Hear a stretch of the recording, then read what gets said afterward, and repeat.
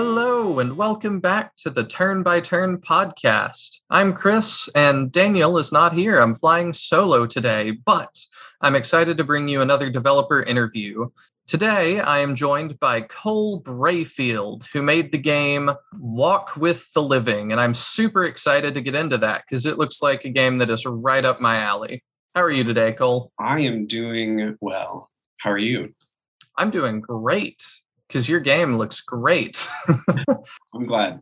All right, so I guess we just start with tell us a little bit about yourself. Yeah. So I am. I've been kind of interested in game dev for a while, but I am primarily a writer, and I did my so kind of my background is that I kind of worked on some kind of like RPG Maker kind of games in my undergrad, and then I did my master's in English and started writing more like fiction and other kind of genres, and then started making this game after graduating from my master's, and I really wanted to focus on storytelling in this game. So kind of my background is mostly as a writer. I see. That's really interesting, and definitely a really important part of making an RPG. How do you feel like that helped you, like the whole English degree? How do you feel like that translated to gaming versus books? Yeah, I'm really interested in more narrative-focused games. So storytelling is always kind of the biggest thing that appeals to me and kind of the thing that I hope to really put into games. And I think games have like specifically RPGs have a really interesting way to convey stories, right? Like the way that they're able to use things like choice and being able to kind of have that interactive element kind of opens up a lot of different possibilities for what kinds of stories can be told in games. So yeah, that sounds really, really interesting. So to clue our audience in a little bit as to what the game looks like, when I first looked at it, I actually thought you built it on the Game Boy Advance Fire Emblem engine. Yeah. I'm obviously super inspired by Fire Emblem with this game. The first Fire Emblem games that I played, like a lot of kind of Western audiences, were the GBA ones. I started with Sacred Stones. But yeah, that's definitely a huge influence. Now I'm kind of a little more interested in some of the ones that never got localized, like Genealogy. And I'm also I love Radiant Dawn. That's probably my favorite in the franchise. So Fire Emblem is definitely a huge influence, but also kind of I was kind of influenced by games like Persona 2, even though it may not look like it. But I'm kind of other RPGs that really focus on storytelling and kind of deep involved characters were other huge influences for me. So yeah, so the thing where I was going with that, with the story stuff as well, was on your Steam page. It says characters die permanently, but there are always more stories to be told. When a character dies, new narrative branches, relationships, and recruitments become available. Death isn't the end. So Fire Emblem obviously does the recruitments if deaths happen. But I'm really curious into new narrative branches and relationships, because I don't know if I've seen that in an SRPG before. Yeah, so I felt like in a lot of ways, Fire Emblem games tend to be pretty linear. Like they usually, so Sacred Stones is like an example where there are kind of branching routes, right? And then Three Houses, obviously a big selling point is the branching routes, I guess Fates too. But I really wanted to be thinking about the ways in which, like, if we are going to have the permanent deaths of characters, how do those deaths really impact the other characters that are left? And I already was kind of thinking about the game with kind of themes of death and like really thinking about death. The main character is a skeleton.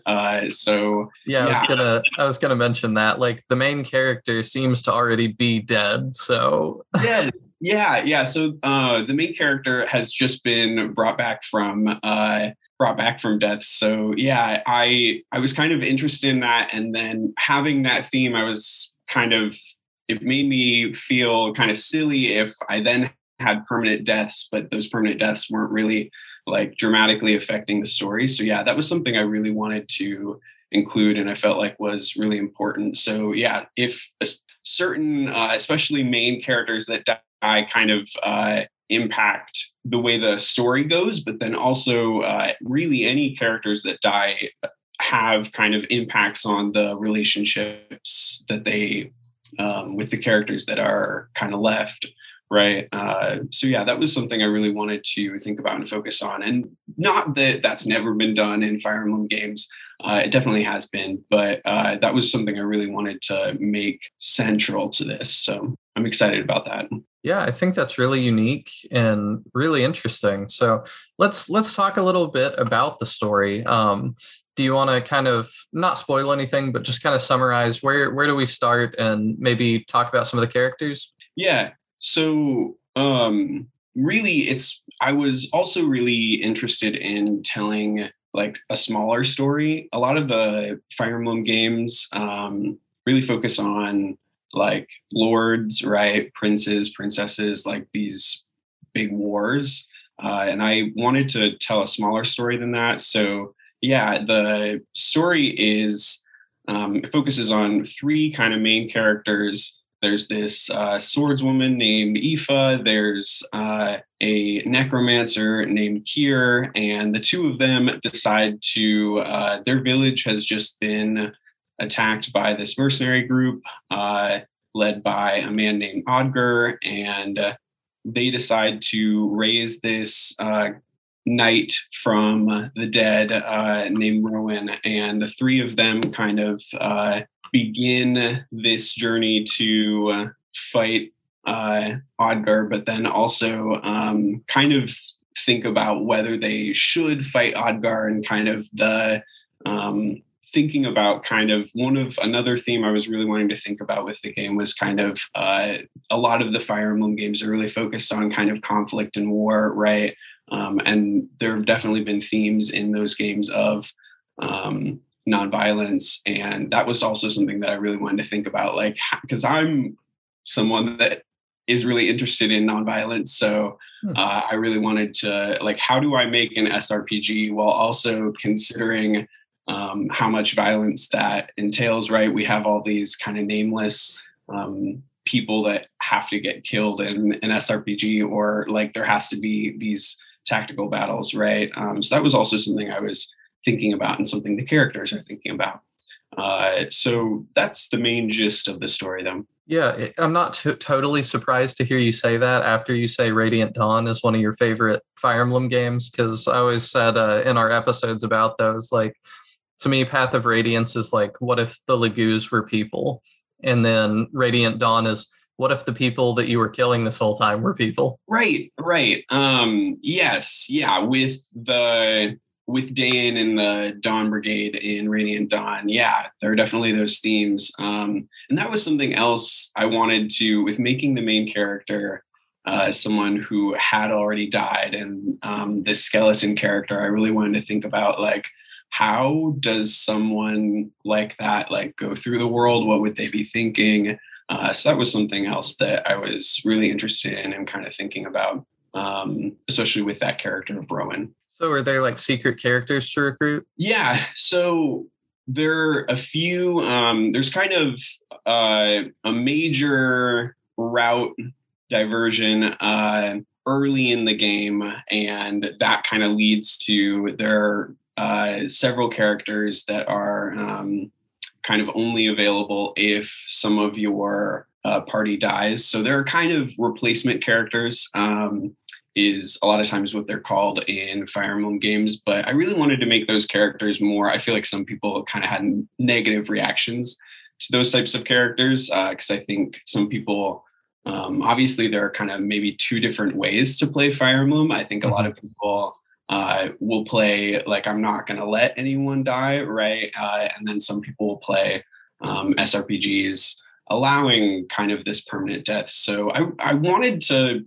The game is open to be played either way, right? But for these people that want to play a more like maybe Iron Man experience where like you allow your characters to remain dead, I wanted to kind of have some narrative consequences there. But yeah, so there are some characters that actually important characters that show up only if other characters die. So, and I definitely would want to see all of them because the character art looks gorgeous. Like really some of the best, the design is some of the best I've seen actually in an SRPG. They look really, really nice. Did you do the art or do you have help? Yeah, so I have luckily been able to work with like several great artists.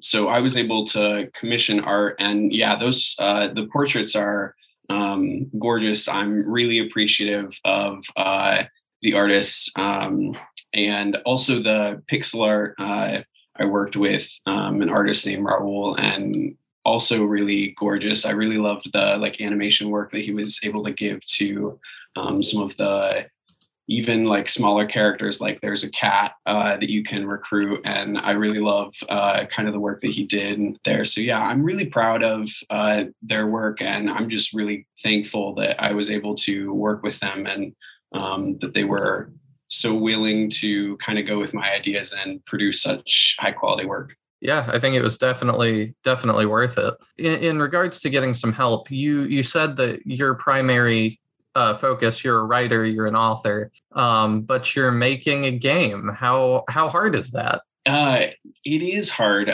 So, like some of the other people that you have interviewed on the podcast so far, I actually used an engine called SRPG Studio to make this, which is kind of in the same vein as like an RPG maker.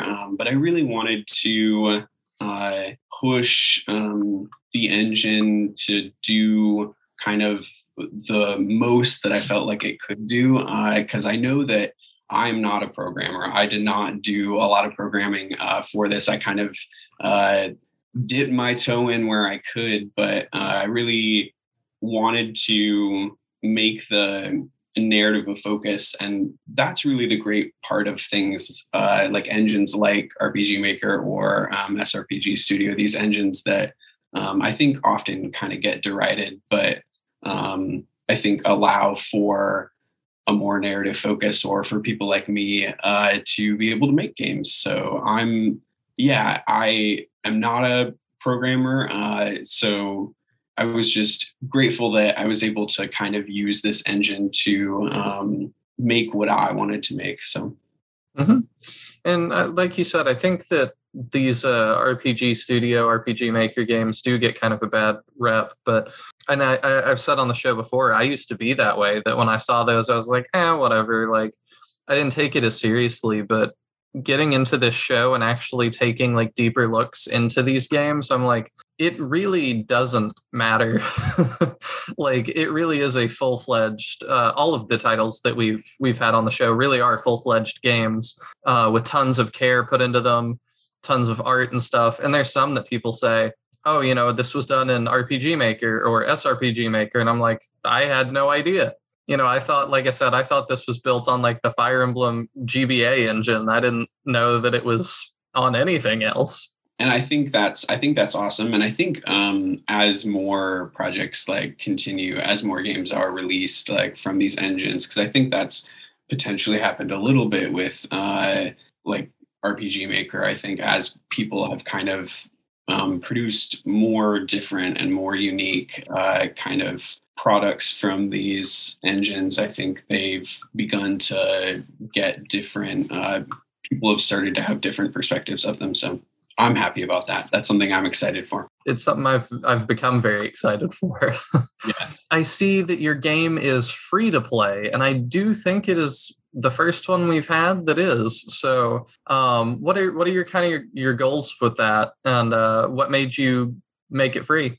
Yeah, I really wanted to. So this is, like I said, I released. This is really my second full game that I've made. I released a project, like I said, kind of early in my undergrad with RPG Maker, but this is like the first project that is that I feel like really represents me as kind of an adult writer and artist. So I wanted to, one, it was definitely a consideration of wanting to kind of dip my toe in a little bit slowly, like not jump right into a commercial project. But more importantly, I just wanted to make it as accessible as possible for as many people as possible. I just want as many people to experience the game as possibly can. And I'm excited for the fact that it's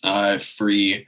The other thing is that I'm thankful that I have a day job. I'm actually an English teacher, so I'm a high school English teacher, and so I don't. I'm grateful that I don't need a commercial project. I don't. This was kind of more of a hobby project for me that I was working on kind of in between my day job. So yeah, I'm grateful and thankful that I didn't need it to be a commercial release, that I was able to release it for free. And that way, hopefully as many people as possible can play it. Yeah, I really like that. And so definitely all of you out there, it's free. I mean, you have no reason to not at least give it a shot. There was one other thing I wanted to ask about.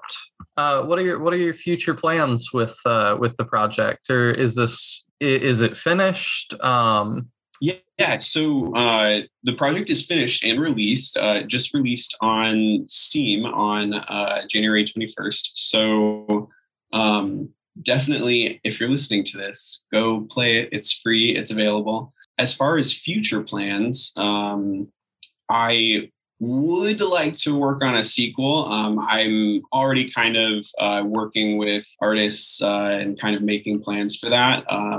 As maybe a teaser of that, I am hoping to have some characters come back and kind of make it a few years later. So I kind of like that idea. That's something that I feel like I've been talking about Fire Emblem a lot, but that's okay. That's a fun thing that my favorite of the Fire Emblem games have done. That's something that like Genealogy does, right? That's something that Radiant Dawn does, and that's something that Three Houses does. So I think it's always fun to kind of revisit characters a little bit later, and then you kind of get that you're already invested in those characters, but then you also can kind of see how they've grown since the events of the last game. So those are kind of my future plans. All right. And how long would you say the game takes to complete? Yeah. So an average run is about 8 to 9 hours. The number of chapters is between 10 and 11. And the chapters tend to go, like I said, paced a little bit faster with everything happening on the map. Well, I think that sounds pretty good for a small SRPG with a really interesting story that you're supposed to want to play multiple times. I think that's a pretty good length. Yeah, that was something also I was really interested in. So I really hope people will replay the project, because I've really designed it with the multiple routes, with so many different kind of choices that impact the characters in different ways. I'm really hoping that people will replay it. And there's also a New Game Plus where you can kind of carry over equipment and that kind of thing. So definitely I would encourage people to, once you've finished it once, give it another go. The New Game Plus and carrying over stuff is really nice and not something you see very often in the genre. Yeah, I really wanted to, for me as a player, sometimes obviously it's great to go back and replay for story, like getting to see those story moments that you didn't get to see the first time, right? But I also wanted to make it kind of, as you're playing the first time, you might be collecting equipment with the knowledge potentially that you can then use that in your second playthrough. So yeah, I really wanted there to be like kind of mechanical reasons for wanting to play again as well. I think it also could add another layer of depth and thinking about things. That's like, oh, I got a really powerful axe, but I don't have anybody that can really use that. And then it's like, well, in the next run, gives you a reason to hang on to it and be excited about it anyway. Yeah. Well, and another thing, so a design decision that I made in the game was inventories are kind of limited, right? So their characters can carry like 3 items, but weapons have unlimited uses. So that was another thing too, is that once you kind of get equipment, you can kind of hang on to that. So that's another consideration with the New Game Plus, is that when you carry that equipment back over, you might be starting the game again with suddenly equipment that really changes maybe the way that you play or your perspective on certain battles.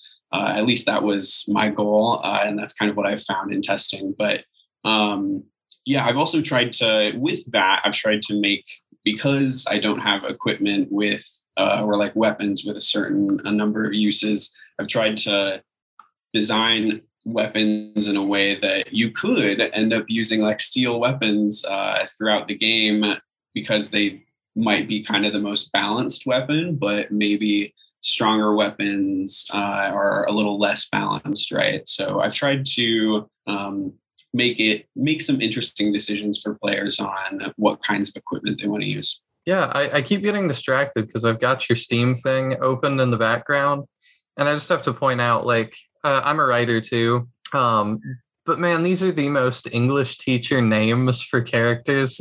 The girl with white hair, can you say her name one more time for me? Yeah, Aoife.